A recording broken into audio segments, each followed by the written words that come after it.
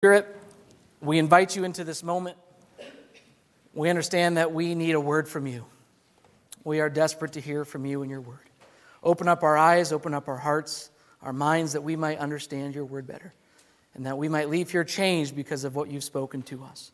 We pray through Christ our Lord. Amen. Can you guys believe it's 2 days till Christmas? Man, that really kind of snuck up on me this year. I don't know about you. It's crazy. You know, all the festivities going on. But I remember growing up, me and my brothers were so excited for Christmas Day. We were so excited to open presents. We couldn't just wait until Christmas Day to open the presents, right? So somehow we persuaded, a.k.a. pestered, my parents into letting us open one present on Christmas Eve. Because we could just not wait until Christmas Day. We had to find out what was underneath that tree. We didn't like waiting. And so my parents were great, and they obliged, and that became a tradition in our household. Because my brothers and I, we couldn't wait. You know, our culture, we hate waiting, don't we? We hate to wait.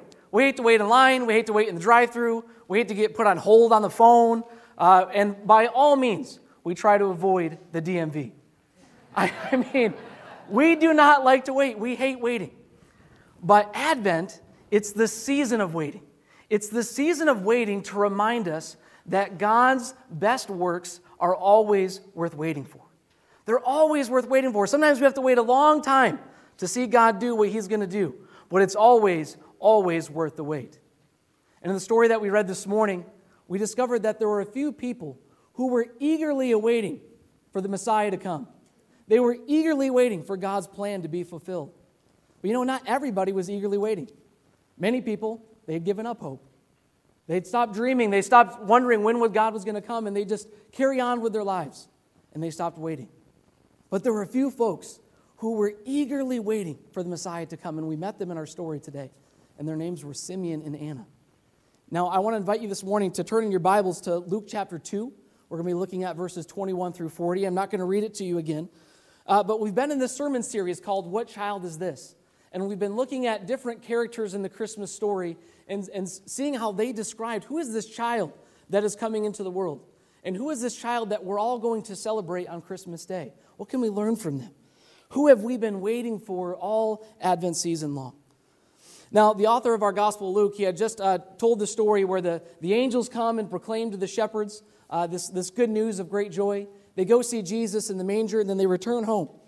And it's right after that where we pick up the story. And Luke tells us that the child is circumcised and that he's given the name Jesus. Now, let me pause right there because these are some small details in the text, but they're filled with a lot of meaning. Now, God planned how He was going to save the world, how He was going to save His people. And the salvation plan, guys, it's not the cross only. Otherwise, why are we waiting, through all this stuff? Why don't we just fast forward Luke from chapter 2 all the way to the end so we can get to the cross where God makes His plan? No, every part of Jesus' life is for your salvation and for your good. The cross isn't the only part. Yes, that's the culmination, the cross and resurrection. But every part of Jesus' life is part of God's plan to save and redeem. And now to a Jewish family, circumcision was very important. It was the sign of the covenant between God and the people, that you were obligated to obey and that you were going to carry out your part of the covenant. So just as in our culture, when you get married, you usually get a ring. And that ring is a sign of the covenant that I made with my wife, that I am obligated to fulfill all the vows that I made to her on our wedding day. In the same way, circumcision was the sign that the people would be obligated, that they would be fulfilling all of their vows to God, and that God would fulfill His vows to them. It was the sign that one was committed to fulfill God's law. And this is what the Apostle Paul, he kind of gives some interpretation on this. In chapter 5, verse 3, he says, I declare to every man who lets himself be circumcised that he is obligated to obey the whole law. Now, Luke is trying to tell us something here. He's trying to tell us something here. He actually mentions the law 5 times in this passage. Kind of an appropriate number for the law, if you will. Look at verse 22. It says, he did what was required by the law of Moses. Verse 23, as it's written in the law of the Lord. Verse 24, in keeping with what is said in the law of the Lord. Verse 27, what the custom of the law required. Verse 39, he sums it all up. Joseph and Mary had done everything required by what? The law of the Lord. You think Luke is trying to tell you something this morning? They did what was required. Jesus was one who was born under the law. He was born under the law, and his parents were diligent in carrying out the law of God. Well, why is that important? Well, the Apostle Paul, a few years later, he kind of gives some interpretation on this. Look what he says in Galatians 4. He says, when the set time had fully come, the time that they've been waiting for, God sent his Son, born of a woman, born under the law, to redeem those under the law, that we might receive adoption to sonship. You see, Jesus is one who is born under the law to redeem all those who were in slavery to sin and therefore condemned by the law, but that he might set them free from that they might be sons and daughters of God. So this is all part of God's plan, how he is working out his salvation. From Jesus' birth, he is working his plan. And so Jesus, when he's circumcised, he's become one who is now obligated to obey the entire law. And for most people, that would have been really bad news, because nobody had ever met anyone who had ever obeyed the entire law. No one had ever met anyone who fulfilled all of the covenant obligations. In fact, there were 613 commands. It was impossible. It was impossible to fulfill up until now. The one who was born to Mary was going to be one who was going to obey the law at every point. He was going to obey God no matter the cost, even when God asked him to fulfill his plan by going to the cross and dying for every one of us. He was obedient unto that point. He was one who submitted himself to God that we might be saved. So Jesus becomes one who's born under the law, and then he is given the name Jesus, obviously, and that name means Yahweh saves, or the Lord saves. So Luke is trying to show us that Jesus, this child, is the one who's going to save the world, the one that they've been waiting for, the one that they've been yearning for. He is finally here. And look what happens in verse 25. There was a man in Jerusalem called Simeon, who was righteous and devout. He was waiting for the consolation of Israel, and the Holy Spirit was on him. Now, let me pause right there. What a legacy Simeon left. I mean, look what's said about Simeon. If this was all that was said about you when all is said and done, this is all the legacy that you could ask for. He was righteous.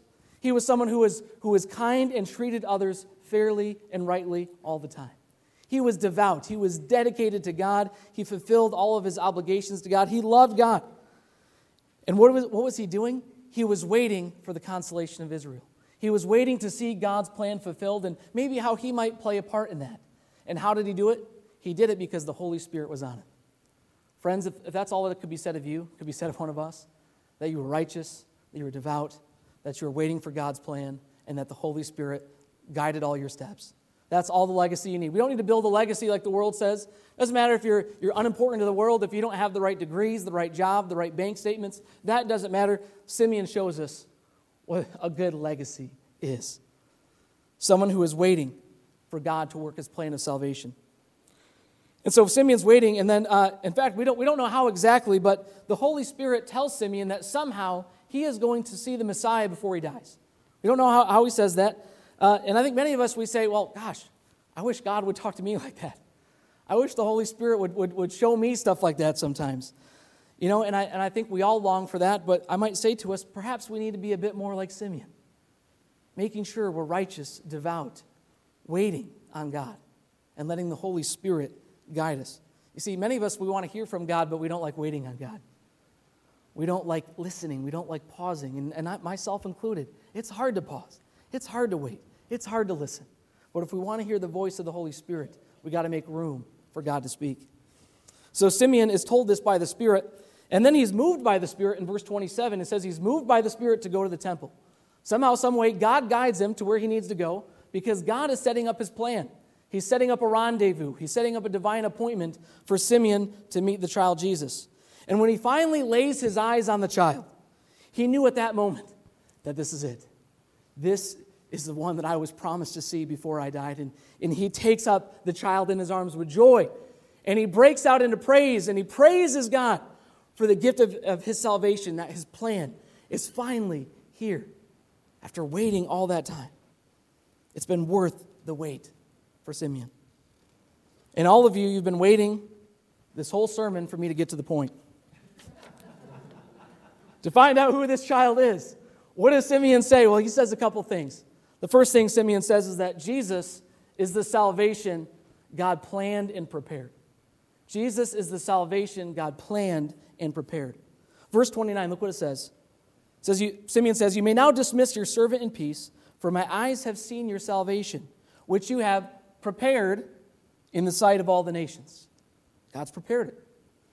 You see, the world into which Jesus came, it wasn't very pretty. Rome had conquered many nations through military violence. The Jews were under their power and their taxation. The religious leaders at the time were hypocrites and power-hungry. The political leaders used their positions to gain prestige, honor, and wealth, and sin dominated people's lives. Man, sometimes things don't change, seems like. But quietly underneath it all, God planned and prepared a way to save us. A tiny child was born in Bethlehem, and he was now being held in Simeon's arms. He was the Stan Austin of the temple. He wanted to make sure. He wanted to make sure that baby was held. Sorry, a little inside joke here. But this baby was being held in Simeon's arms. And this was God's plan that he had prepared in the sight of all the nations. God planned it at just the right time. Have you ever had to plan for something so significant that you really needed to prepare for it? Maybe you invited the whole church over to your house for an open house. And you've been planning and preparing all week. I hope you come, by the way. It's going to be a really good time. But we often plan and prepare for significant events in our lives. Maybe it's for school or your job. I think for me, I planned and prepared how I wanted to propose to my wife. And I didn't know my in-laws. I didn't have it in my mind that you guys were going to be here when I was going to tell the story, but I'm going to tell the story anyway. So when Laura and I were young college kids in love, she had told me that if it were to come about, if you were to propose, I would hope that you would propose in my home state of Maryland, not in Indiana where we were going to school. She wanted a significant memory in Maryland. So I tucked that piece of information away, and I said, okay, when the timing is right, I'm gonna remember this. I'm gonna remember that. And so the timing came. The time was right. We had talked about our lives. I was ready to propose, but it had to be a secret. I wanted it to be a secret. So I planned to prepare it, and I found a weekend that was perfect. And I called up Laura's good friend Jameson and his fiancée Jen, and I said, hey, I want to come this weekend and propose. Could you help me? And they, of course, said, yes, that's great. We're so excited.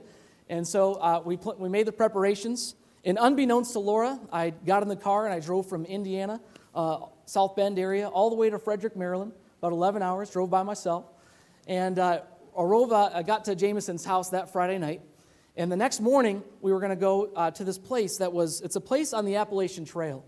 And it's got like a castle-like turret that you go to the top, and at the top you can see all the different kind of Appalachian mountains, and it's beautiful. You can see 3 states. And we had been there years before on a hike with some friends, and I thought, that is the perfect spot. That is where I need to propose. And so I said, well, me and Jameson, we're going to be waiting at the top. Jen, you take Laura and make sure she gets to that point because there will be waiting. So Jameson and I get to the top of the tower, and we're waiting for them to make this 3-mile hike, and it's taking a long time. We're waiting. We're like, what is going on? And long story short, it had taken them longer that morning than they expected. And so Jameson is texting Jen, and hey, how far are you guys? And we're 10 minutes away. And at about that time, we noticed that this Boy Scout troop came up to the monument to go look at this beautiful view. And we said, what's going to happen? Our whole plan's going to be ruined. And so Jameson said, no, I'll go quick. So Jameson runs down the castle steps, and he gets to the Boy Scouts and says, guys, we're about 5 minutes away from a proposal. We just need you to wait. Can you wait? And they said, okay, that's fine. We'll wait. We'll wait out here. So finally, Jameson and I go back in the tower, and finally the girls make it up to the top, and Laura winds up the staircase, and boom, there I am, to her surprise. And the first words out of my soon-to-be fiance's mouth were, shut up. How are you here right now? I mean, she was just so surprised. She was so surprised. And so then I told her how much I love her and appreciate her and want to spend the rest of my life with her. Got down on one knee, and she said yes, obviously. And it was a great time. And we're walking down the staircase, and all of a sudden we hear all this applause.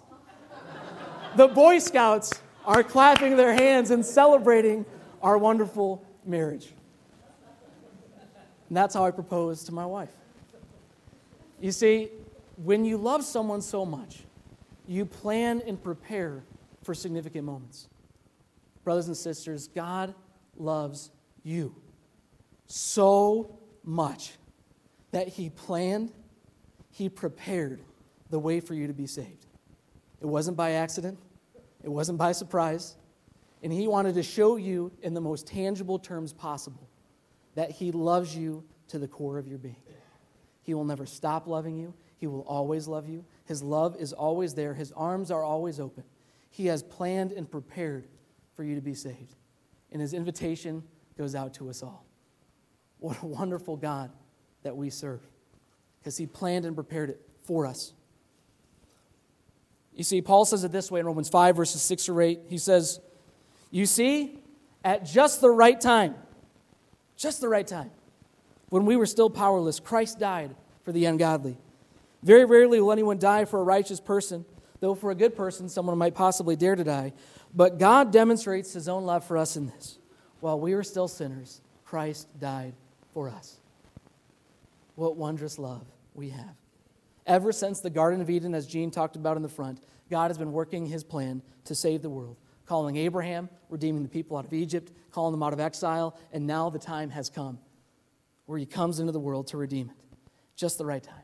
So Simeon tells us, Jesus is the salvation God planned and prepared for us. The second thing that we learn from Simeon is that Jesus is the light of the world. Jesus is the light of the world. Verse 32, Simeon says, he's a light for revelation to the Gentiles and the glory of your people Israel. So Simeon, he says this child Jesus, he's going to be light in two different ways. So kind of an A function and a B function of the light, okay? So the A part is this light is going to be revelation to the world, or to the Gentiles, as Simeon says. That's the Jewish word for everybody else that's not a Jew, the whole world, all the nations, all right? And so the reality is God had revealed himself in a special way to Israel. He had given him his word. He had done all these amazing things, all these stories. He had sent the prophets. But to the rest of the world, God had not revealed himself in a very particular or specific way. And now at that time, there were lots of different religious beliefs, but many people, they believed in all kinds of gods. And they believed that, things were either going well in your life because of the gods, or things could be going bad. Someone, you could be sick because the gods are mad at you. You could have something going wrong at your job because you've angered a certain god. You didn't know what God was in control of your life when. You didn't know what God to go to, and so you just had to make sacrifices all the time to make sure the gods were on your side. And so I can imagine that would be an anxiety-producing environment to have, that you didn't know who God was, you didn't know if he was pleased with you or mad at you, and you didn't know what you had to do to gain favor with the gods. And so the greatest gift that God gives to us in Christ is that now we know what God is like. Do you want to know what God is like? Look at Jesus. Do you want to know who God is? Look at Jesus Christ. Look at his character. Look at his life. Look at his love. Do you want to know what God expects? Trust in Jesus Christ. Do you want to know what we ought to do? Look at the teachings of Jesus Christ. There's no more guessing game, because we know that we are loved by God, that we have found favor with God, that he has revealed himself to us. We now know that God is a loving Father, that he wants to provide for us, that he wants to care for us, that he meets all of our needs, and that he expects us to trust in his Son. We don't have to guess anymore. We have the light of revelation to the world. And the second way that this light was to function, that B function, is that this light would bring glory to Israel. You see, even though the light is to the whole world, God isn't leaving Israel behind. He's fulfilling all of his promises to them. And in fact, that now Jesus' coming is going to be the most beautiful crown of glory upon them yet. That the salvation of the whole world would somehow come through a Jewish man, circumcised on the 8th day, descendant of the father Abraham, descendant of King David, and it would be this child who is going to save and redeem. What glory is given to Israel when the Savior of the world gets to come from them. That is the glory of Israel. And Israel would now be fulfilling the mission for which they were called, which was to be a light to the nations in the first place, which was to bring the blessing of Abraham to all the nations. And through Christ, God is now bringing his light, his life, and his love to all people. But now the story takes a twist.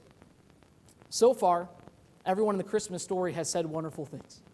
What child is this? He's the Savior, he's the Christ, he's the Lord, he's all these amazing things. But then Simeon starts to say something kind of ominous. What he says in verse 34 and 35. This child is destined to cause the falling and rising of many in Israel, and to be a sign that will be spoken against, so that the thoughts of many hearts will be revealed. And he says to Mary, a sword will pierce your own soul as well. Something ominous is going to happen. What is he saying? And this is the final point that Simeon makes, is Jesus will either be a cornerstone or a stumbling block. Jesus will either be a cornerstone or a stumbling block. Let me talk about what I mean by that. Simeon says that Jesus is going to cause the rise and fall of many in Israel. He says many people are going to speak against Christ. They're going to say things against Christ. Now, Simeon here, he seems to be referring to two different groups of people. Some people, they're going to look at Jesus and they're going to fall because of him. And some people are going to rise, the word for resurrection, because of Jesus Christ. And we see this in Jesus' life, don't we? You know, many people follow him. He draws crowds. He has his disciples. People, saying Hosanna at his name. But then there's other people who are against Jesus. And they want him gone. They want him dead. They want to get rid of him. And he divides the people in Israel. And then look what Jesus' apostle Peter, one of his closest associates, he goes on to write this about Jesus, and he's quoting from the prophet Isaiah as well. And look what he says here. He says, "See, I lay a stone in Zion, a chosen and honored cornerstone, and the one who believes in him will never be put to shame. So honor will come to you who believe. But for the unbelieving, the stone that the builders rejected, this one has become the cornerstone, and a stone to stumble over, and a rock to trip over." So there's kind of this metaphor given that Jesus is like a stone. He's like a stone. And to those who believe, they make Jesus the cornerstone of their life. Now, the cornerstone, when they were building a building, that's the one that had to go in first in the corner. And every other stone that's in the building has to be aligned and square and matched with that stone so that the building is sturdy and straight. That's what the cornerstone is. And so those who are true followers of Jesus Christ, they build their life on him in that way. That all of their life, they measure their entire lives by how am I aligned with the cornerstone? Does my life match his teachings? Does my life speak of Christ? Can people see the light and the love of Christ in me? Am I aligned? Am I building my life on the foundation of Christ? But for other people, Jesus is not the cornerstone. He's a stumbling block. They stumble over him. Many people, they couldn't accept Jesus' message then. They stumbled over it. And people to this day, they still stumble over it now because to them it sounds so foolish. A baby born in a manger to a virgin that went on to live a sinless life and died on the cross 2,000 years ago, what does that matter for my life today? Or some people might say, oh, well, it's just a crutch to get people through life. What do I need that for? And so they stumble over the cornerstone. But now that Jesus has come into the world, friends, we don't get the choice to be neutral.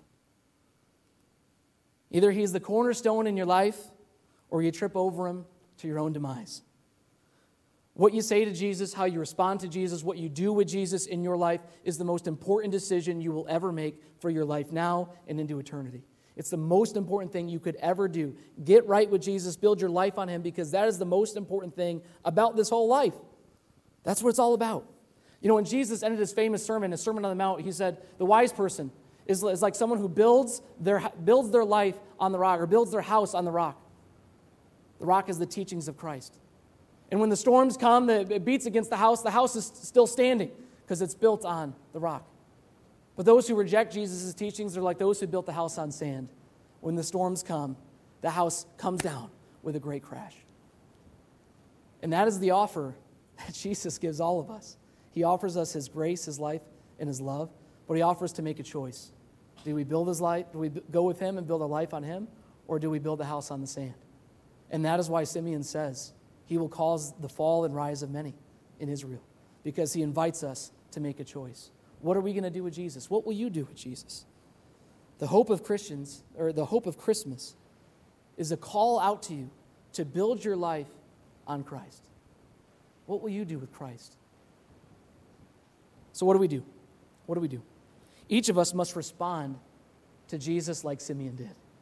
If we could all, in a metaphorical way, if we could take up Jesus in our arms and rejoice over him and proclaim that this is the one who was to come and save me, and you praise God and rejoice in what God has done for you, that is what our response must be, to wonder. And some of us, we might need to renew our wonder, our awe, our joy at this gift that God has given. May you renew your joy in Jesus Christ, in his birth this Christmas season. The second thing we must do is that churches everywhere must be intensely focused on sharing the light of Jesus Christ, on sharing his message, on sharing his good news. We've got to get crystal clear about that Jesus is extending an invitation to be the cornerstone of your life. And the reality is this will cause division for some, because our world doesn't like a message that Jesus is the Savior of the world. Many people don't like that today. But it may also cause division in the church, because many Christians everywhere in all kinds of churches, they forget what the purpose of the church is about.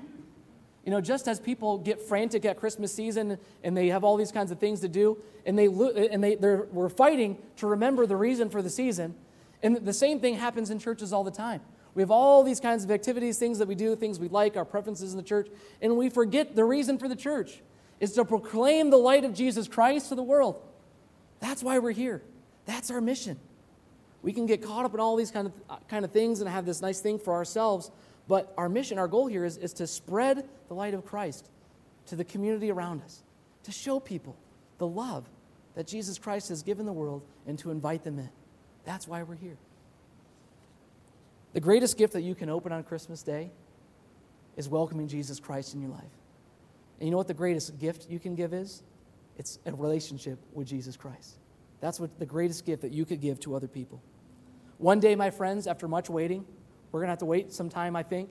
Maybe it'll be sooner than I think. But one day, God will come again. Jesus will come again to restore all things. And we might have to wait a little while for that day, but the wait is going to be worth it. As we move into prayer this morning,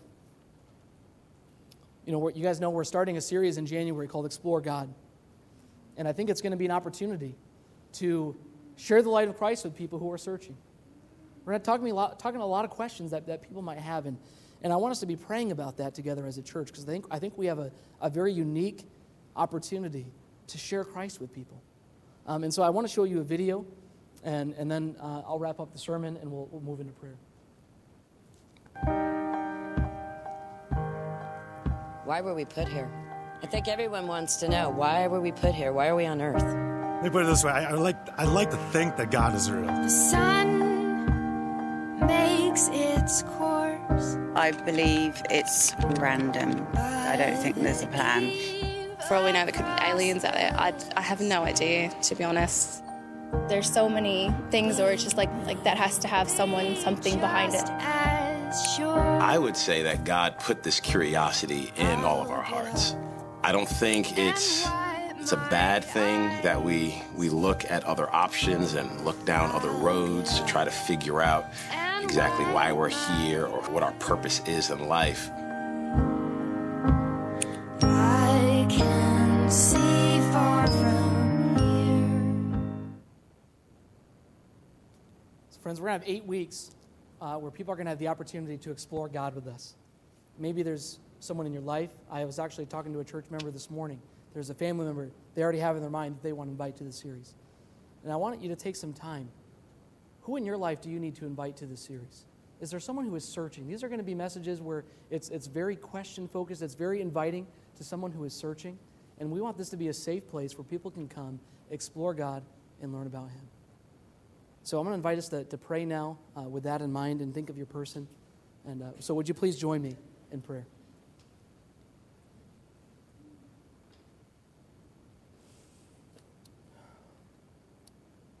Oh God, we love you and we praise you for being such a God that you planned and you prepared the way for Jesus to come and save us and redeem us. God, we are incredibly grateful for all that you have done in our lives, for what you've done in sending your Son, and now that He lives and reigns with you in the Holy Spirit, and that we get to participate in the triune life and in who you are, and that we get to participate in what you're doing in the world. And Father, we confess that we haven't always done what we need to do.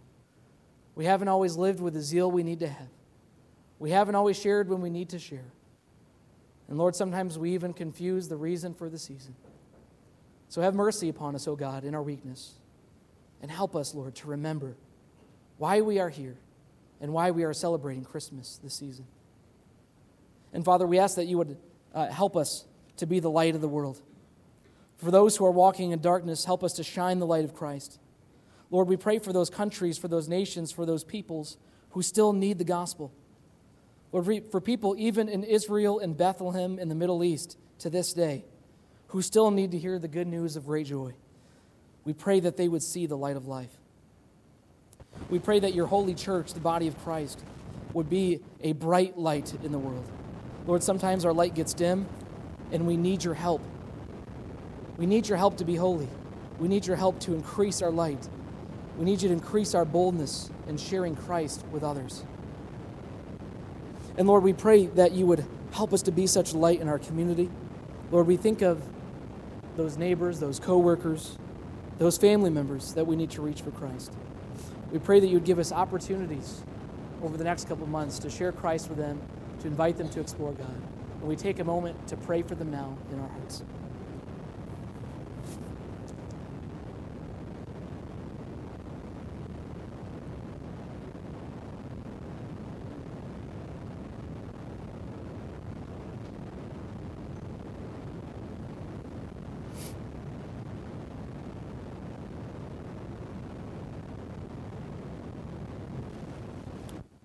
Lord, we thank you for the opportunity to join with Explore God with many churches across Chicagoland area. Lord, we pray that you would use it to bring many to you, to save many people, and we pray that you would use it to equip us as we reach out in our personal relationships. And Father, we also pray for those in our congregation who need your hope, your peace, your healing. We pray for Cherish Goldman, with her health and her challenges at work, that you would bless her and heal her, give her your strength. Lord, we pray that you would be with John Dinkle and his whole family. As they grieve and as they celebrate Maryland this week, Lord, may they feel your comfort, your strength, your touch, and your holy presence with them. Surround them with your love, O God. We pray for your healing for Kathy Hill, for Nancy Nyquist, that your healing touch would wash over them. And we also pray for Ben Hayes and his wheelchair, that wheelchair, Lord, would be ordered quickly and it would be fulfilled. Lord, we pray for those who are newer to our congregation, that you would help them to get established and feel welcome here, feel part of the family. Help them to get connected, O God, and be with them. God, we thank you that you meet all of our needs in Jesus Christ, and that you gave us this wonderful prayer that we now pray together, saying, Our Father, who art in heaven, hallowed be thy name. Thy kingdom come, thy will be done, on earth as it is in heaven. Give us this day our daily bread. Forgive us of our sins, as we forgive those who have sinned against us. And lead us not into temptation, but deliver us from evil. For thine is the kingdom, and the power, and the glory forever. Amen. I would now like